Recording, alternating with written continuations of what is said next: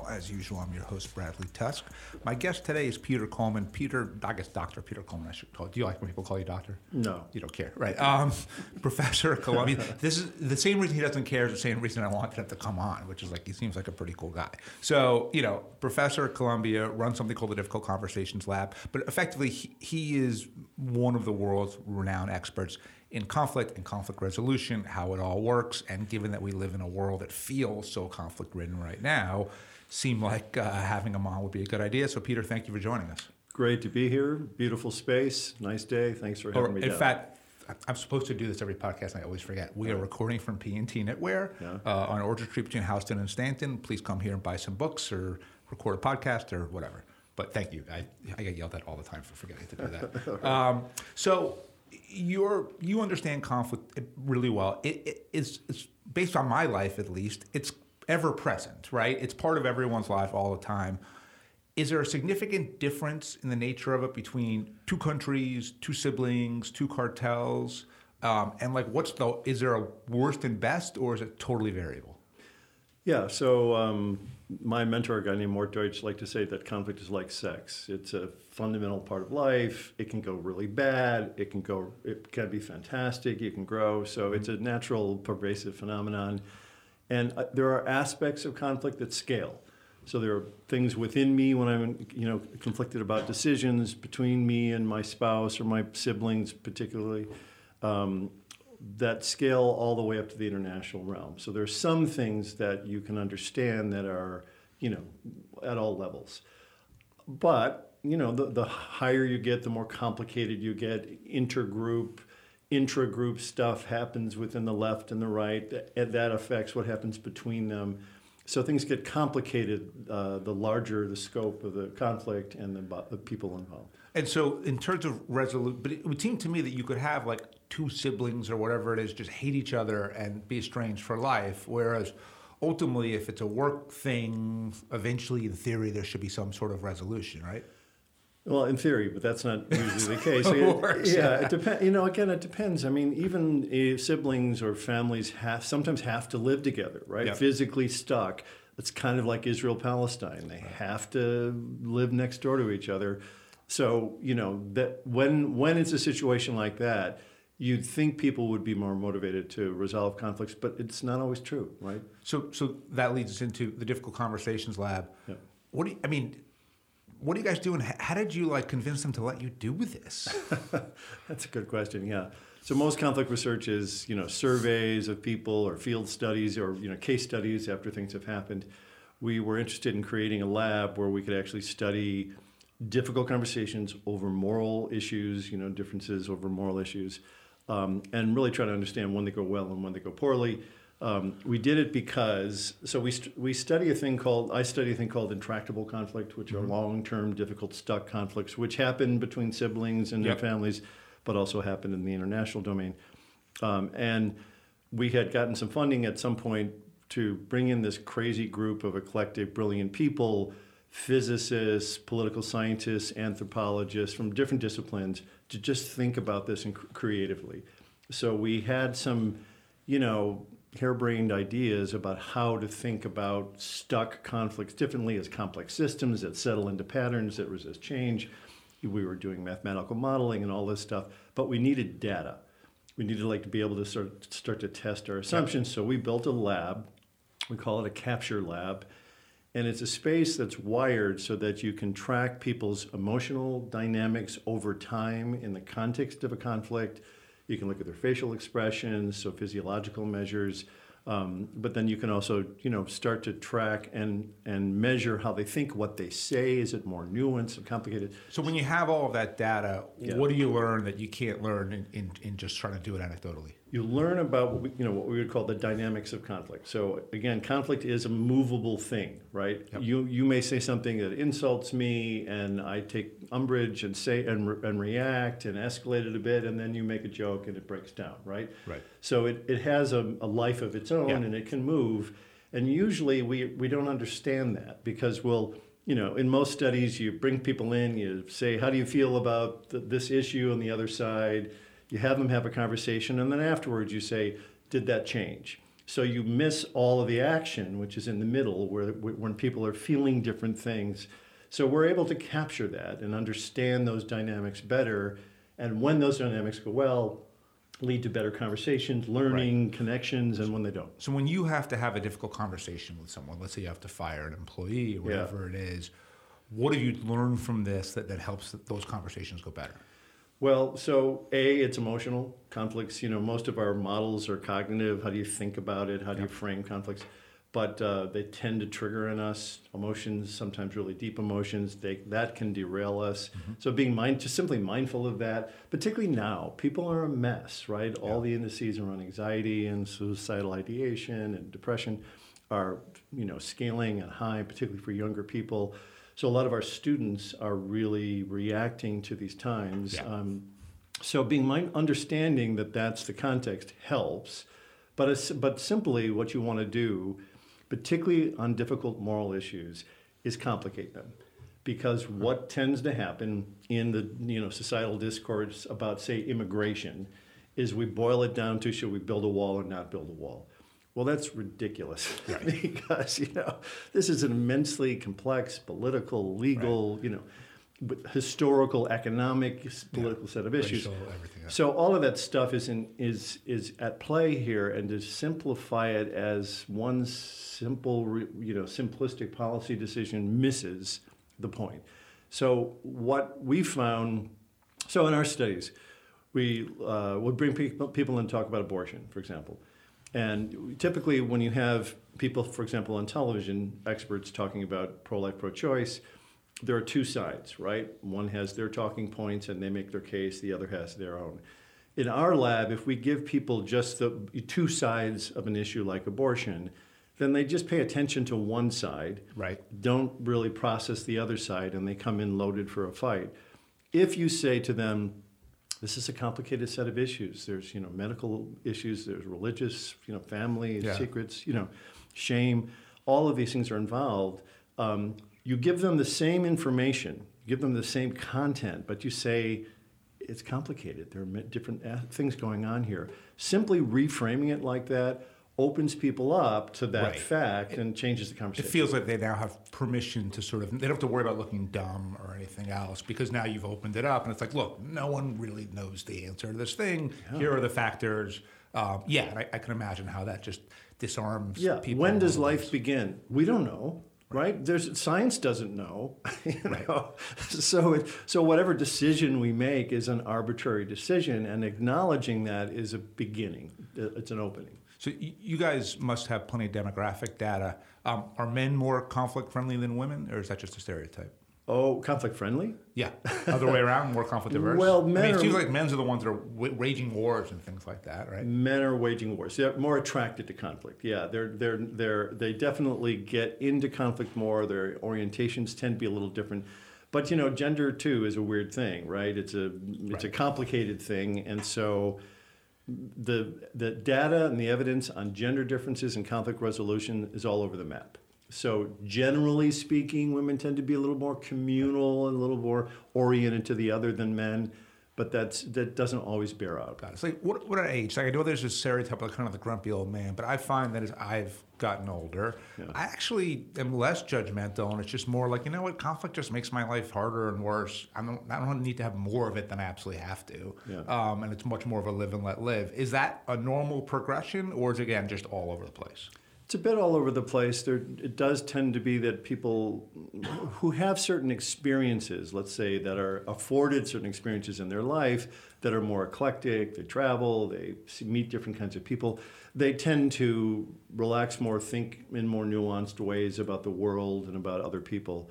If you're stuck in a tough job and you're irritated and you're frustrated most of your life, it's not going to necessarily breed an openness, right, to difference. So it depends. Yeah, it depends on the life that you led. Yeah. In terms of conflict resolution, what do you look for? And if you had to hire someone to deal with a UN issue compared to a SWAT team, compared to someone trying to sell a used car, Is it all effectively the same skill set, or do they differ based on context? Definitely differs. Obviously experience in the context is critical, right? So I would never work in an international conflict zone without local people and experts that know the case, know the history, know the politics, because I can come in with some ideas and do great harm because I have no recognition of what's come before. Sure. So expertise in their space is good. But yeah, there are some common things. I mean, the capacity to be able to tolerate ambiguity, right?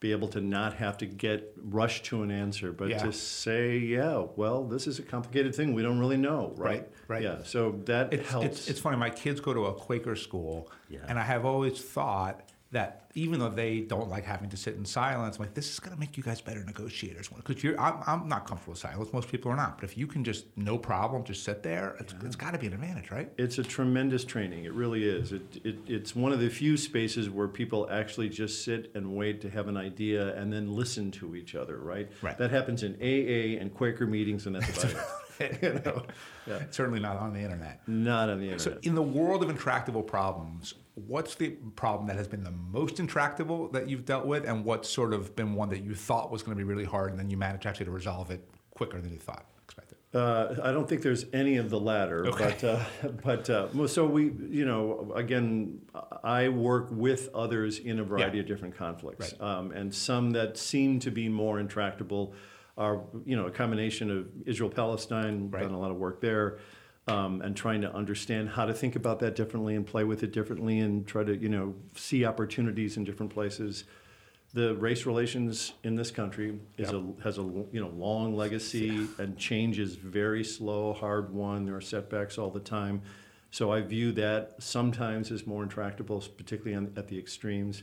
And then political polarization in this country is the current trends that we're on started somewhere in the 1970s, depending on what you're measuring, and continue to get worse.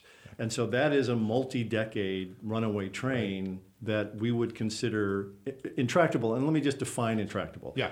It just means that they're long-term, you tend to be highly destructive, and they resist change.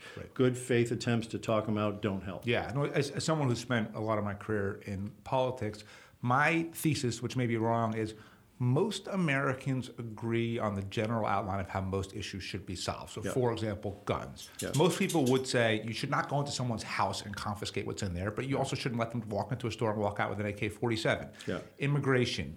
Everyone just can't come in willy-nilly, but at the same time, we're not going to deport people who are already here and obeying the law. But because we live in a world where every election is gerrymandered, and as a result, only the primaries matter, and because primary turnout is low and highly ideological, the 15% that say, yes, we should confiscate every gun, or no, everyone should have an assault weapon, give it to them upon birth, they're the only ones who actually matter because they're the ones who participate in the process. And so I actually think, weirdly, there's less division than we realize, but because we only empower the people who want to sow, and by the way, just generally they want moral purity, right?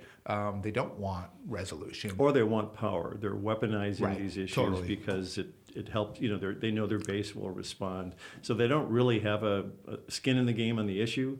They know their constituency does, and so they play to them. Let's say we had a country with a multi-party system instead, though. Yeah. So, the socialists break off from the Democrats, the Trumpers, and however you want to define it, break off from the Republicans. Yeah.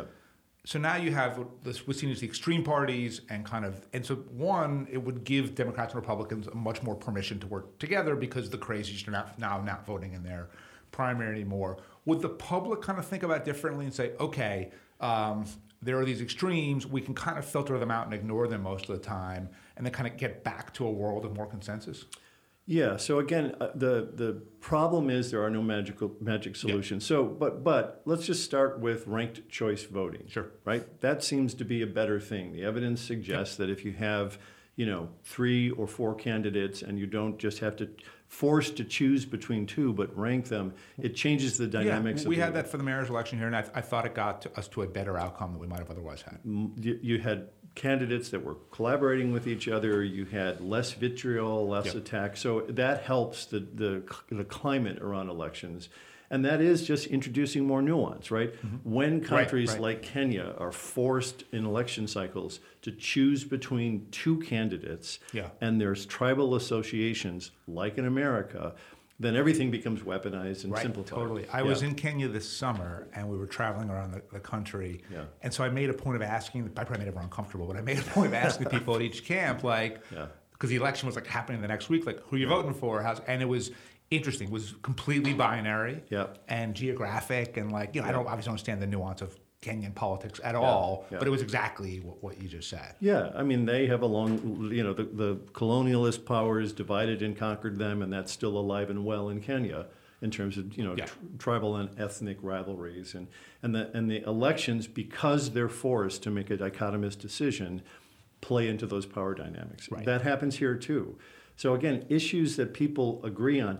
I mean, that's one of the major findings. There's a group called More in Common that studies our perceptions, and what they find is that my perception on the left is of the right is much more extreme than they actually are. Right. I believe that they act in more extreme ways, hold more extreme opinions, whatever.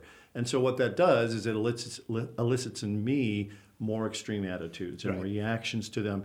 So there's a self-fulfilling prophecy that happens. Yeah. And made even worse by the fact that what seems to be the only business model in media that really makes a lot of money is extremism, right? So whether it's Fox News on the right or the New York Times on the left at this point, they have figured out that if they can just appeal to a very disgruntled audience and say, you're getting screwed over and we're going to make the people doing it to you look really bad every day, that sells really well. But of course, it only exacerbates the problem. It's not just media. It's true that the business model of media is about contention and competitiveness, getting two sides of an issue, oversimplifying an issue and getting people to scream at each other.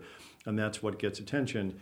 Social media is built on this as well, right? So it's pretty much most of the ways that we communicate all the time. I was in a pop-up meeting about polarization on the internet with some of the kind of big wigs, including one of the founders of Facebook.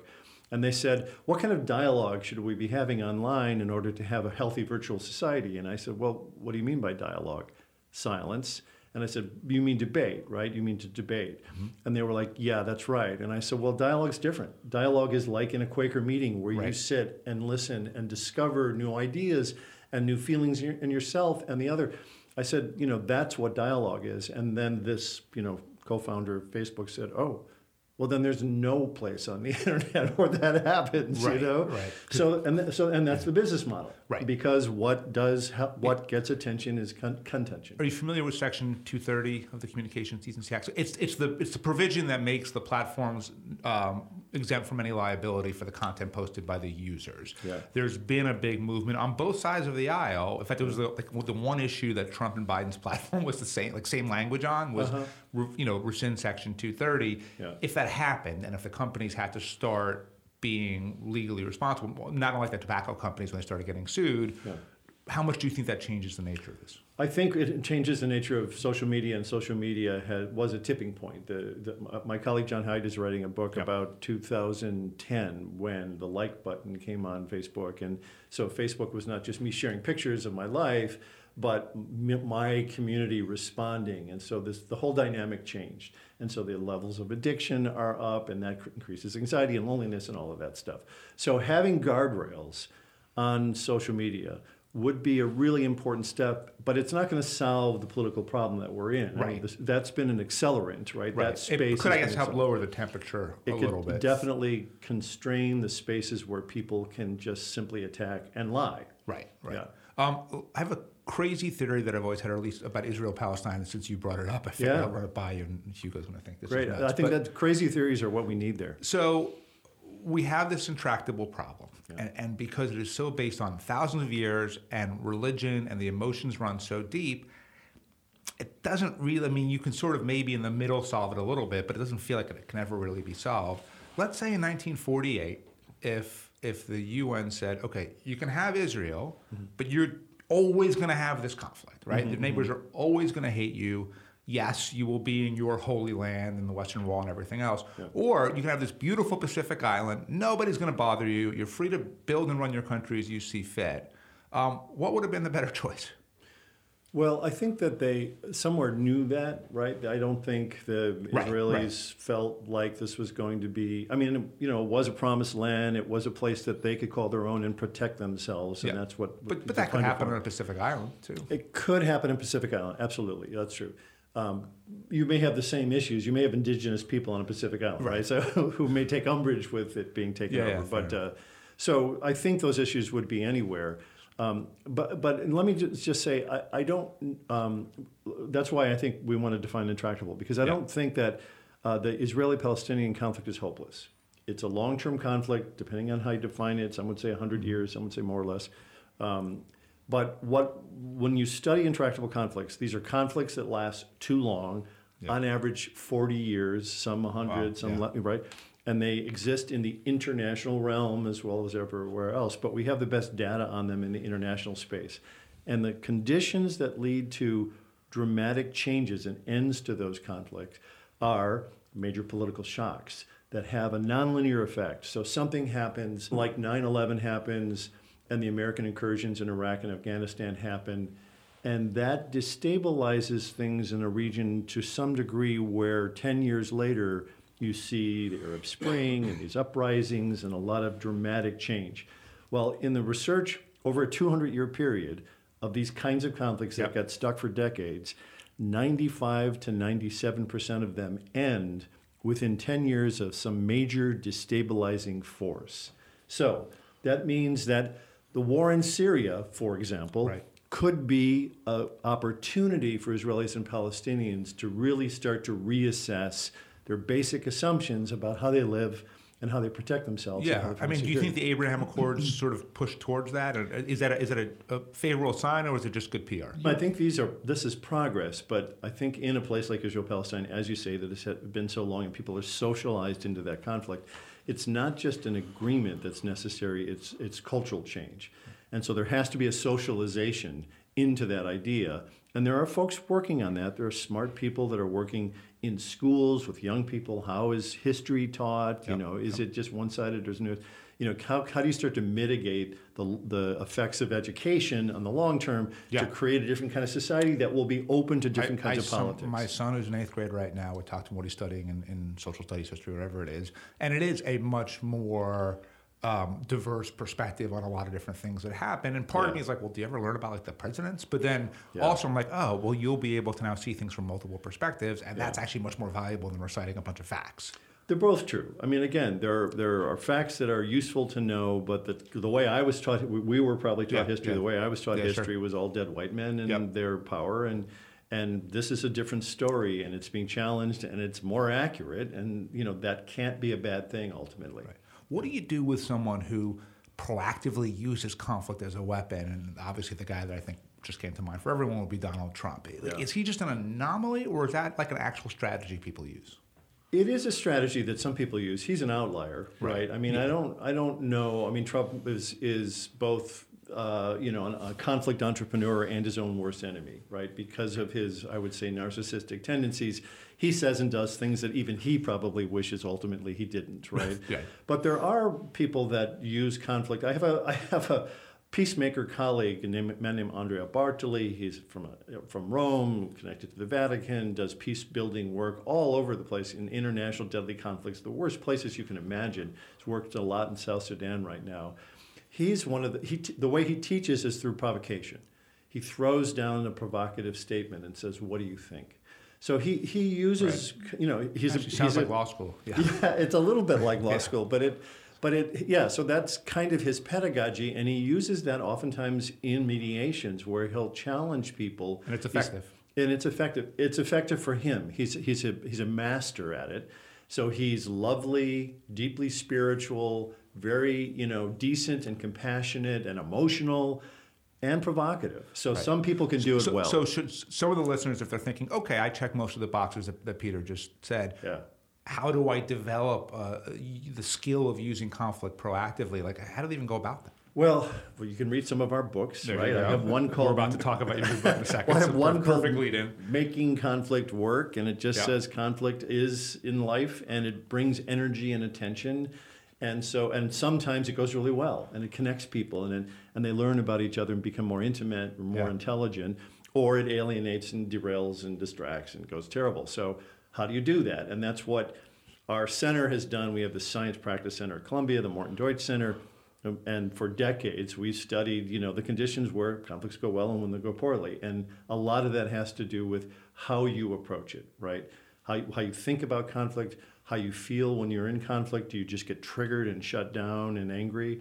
And ultimately, the strategies you use to connect people. So, in Andrea's case, again, he works in the most dangerous situations I've ever heard of. You have to do that very carefully, take a lot of time in those places, know what you're doing. I don't recommend on the subway that if you see a violent encounter, you step in between and say, hey, can we talk about that? I don't recommend that. Yeah, right? It's funny. I literally told my son that yesterday. We read the New York Post every morning. There was an article about a knife, and I said, get off the train, call 911, try to help, but do not jump into the middle of it. Yeah, that's not, that's emergency response. That's not peace building, and most of us are not equipped to that. Look, if you're a ranger, an Army Ranger, or a Marine, and you're trained to disarm somebody, great. Do what you do. Most of us aren't. That's like not. Yeah. So good segue to your books. Your next book's called Unhero: Counterintuitive Guide to Effective Leadership. So what's an unhero? Yeah, so that's not my next book. It's not? That's probably Hugo. old. It was on his website. Come on, dude. Oh, man. The problem is which website? There's like 12 of them, right? I will say that's exactly right. You have like 3 or 4 Columbia websites, and I was like, wait, is this a different guy? That's true. And very different pictures. One's from 25 years ago, yeah. No. So what is the next book? So I published a book a year ago called The Way Out, which is about political polarization in America, and it's applying the insights that we've gleaned from the Difficult Conversations Lab, but also other people's work to America. And it says this is not a simple problem, right? This is not there's not a simple fix to our problem. It's not just gerrymandering or elections or whatever. It's a constellation of things because it's become so cultural, right? It's become tribal and cultural. So all of those issues that, as you pointed out, we agree about, it doesn't matter, right? This is tribal. This is our side. Our side has this issue. Yeah. I don't care if we agree. Right. It's more important that we support our team, right? Right. So this book, The Way Out, it's called The Way Out: How to Overcome Toxic Polarization, which is what a state that we're in, which means people like John Meacham are drawing parallels to today in the U.S. to the 1850s, just before the U.S. Civil War, because there's there are often contested elections, there's massive disinformation processes, there's distrust in the government, the conditions are ripe, and we're a country with more than 400 million guns, and that's what we know of, right? Right. Heavily armed country. So the cocktail is a terrifying one. So we're stuck in these dynamics. As I said, the assessments and the measures tell us that this has been happening since the mid-1970s, and we just get further and further apart. Now, the recent election was a promising one. Yeah, I thought so too. Right? And so I think promising things happened.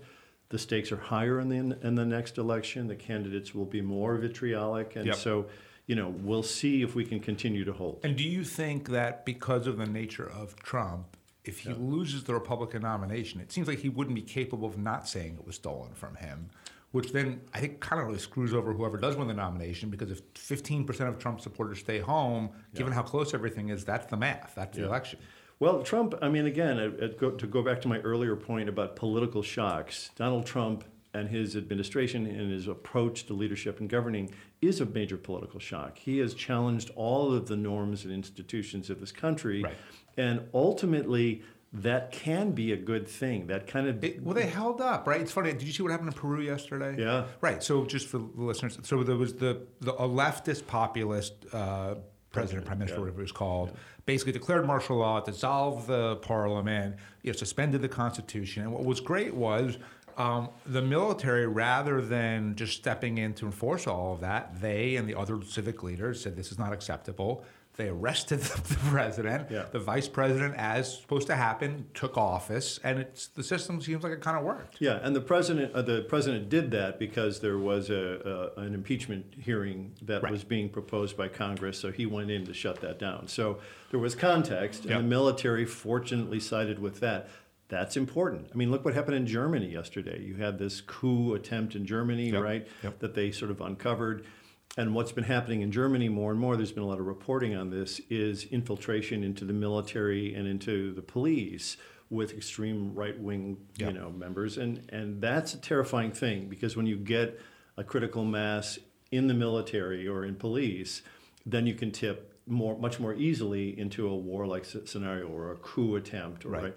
So yeah, I think you're right. I think Donald Trump, if he doesn't get the nomination from the Republicans, will contest it. He's going to go out screaming. Could try to do a third-party bid. Could try to do a third-party bid. But again, what that does to the political system could be interesting. I mean, it could be, it's funny. So there's the Forward Party, which is this sort of very fledgling attempt at creating a new political party. I've been involved with it because I do a lot of political reform stuff. Yeah.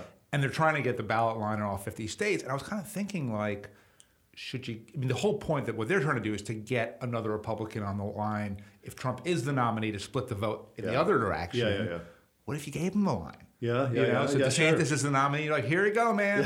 Take this one. We did take this one. We did all the work. I guess you have run some risk that somehow he wins out of all of that, but better shot that he loses. I mean, this was the same thing when Mike Bloomberg thought about running for president in 2016. I had been his campaign manager and for mayor, so I put together the campaign for him.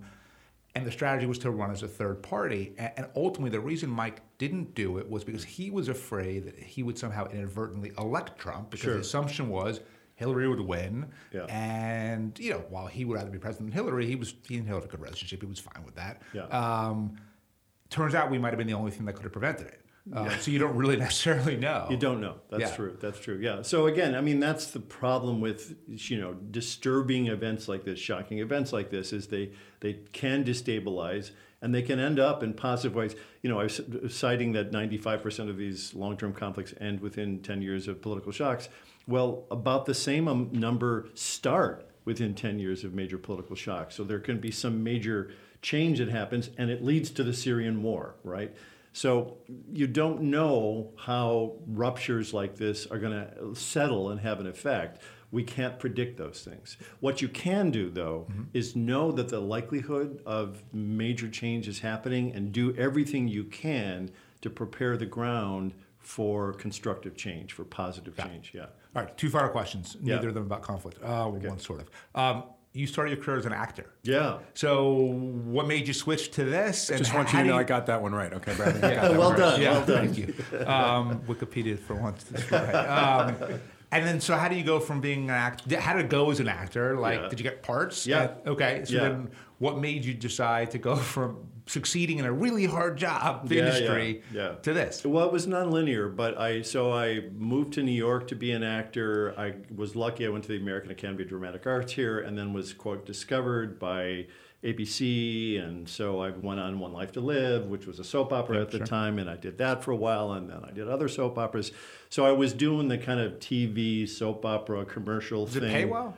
Yeah, paid well for me. I had no money, right? I think I came to New York with $1,600 in my sock, So it paid very well.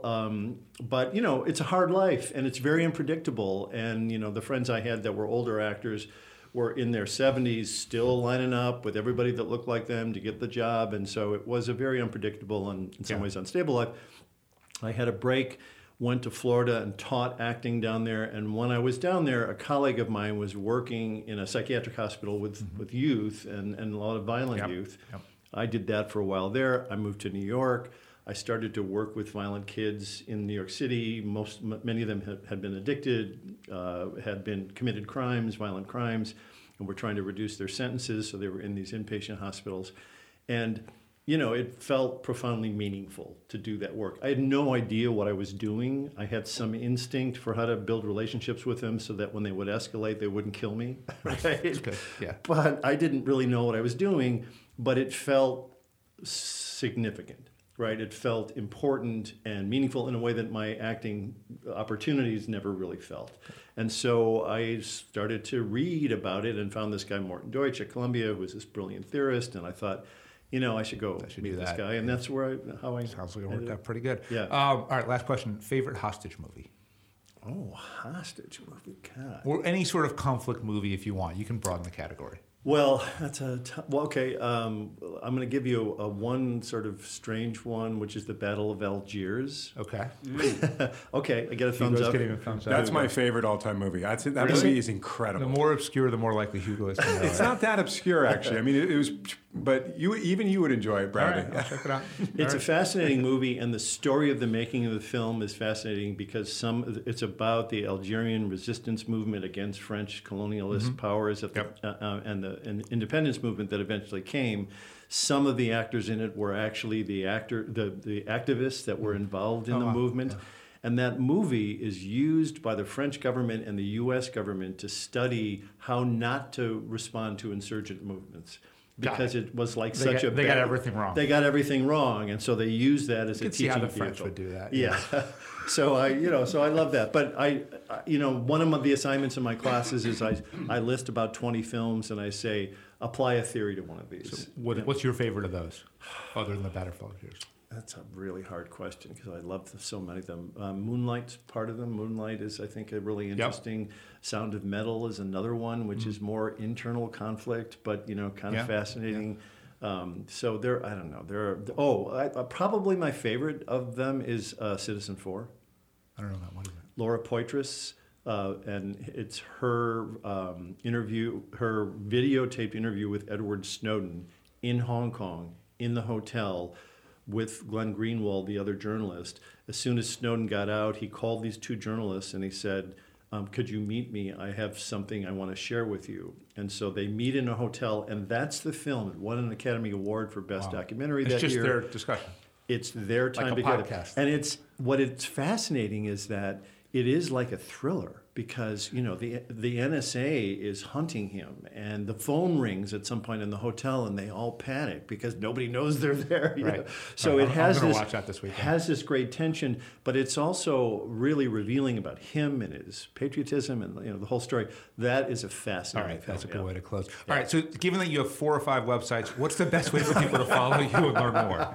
So Twitter, I'm on Twitter, which is I think I don't know, Peter Coleman 1. It's not there. Twitter or something. I don't know, something like that. If you look on Twitter, you search me. What would the right Columbia site to go to? So go to my center. So I direct this thing called the Morton Deutsch International Center for Cooperation and Conflict Resolution, MDICCCR.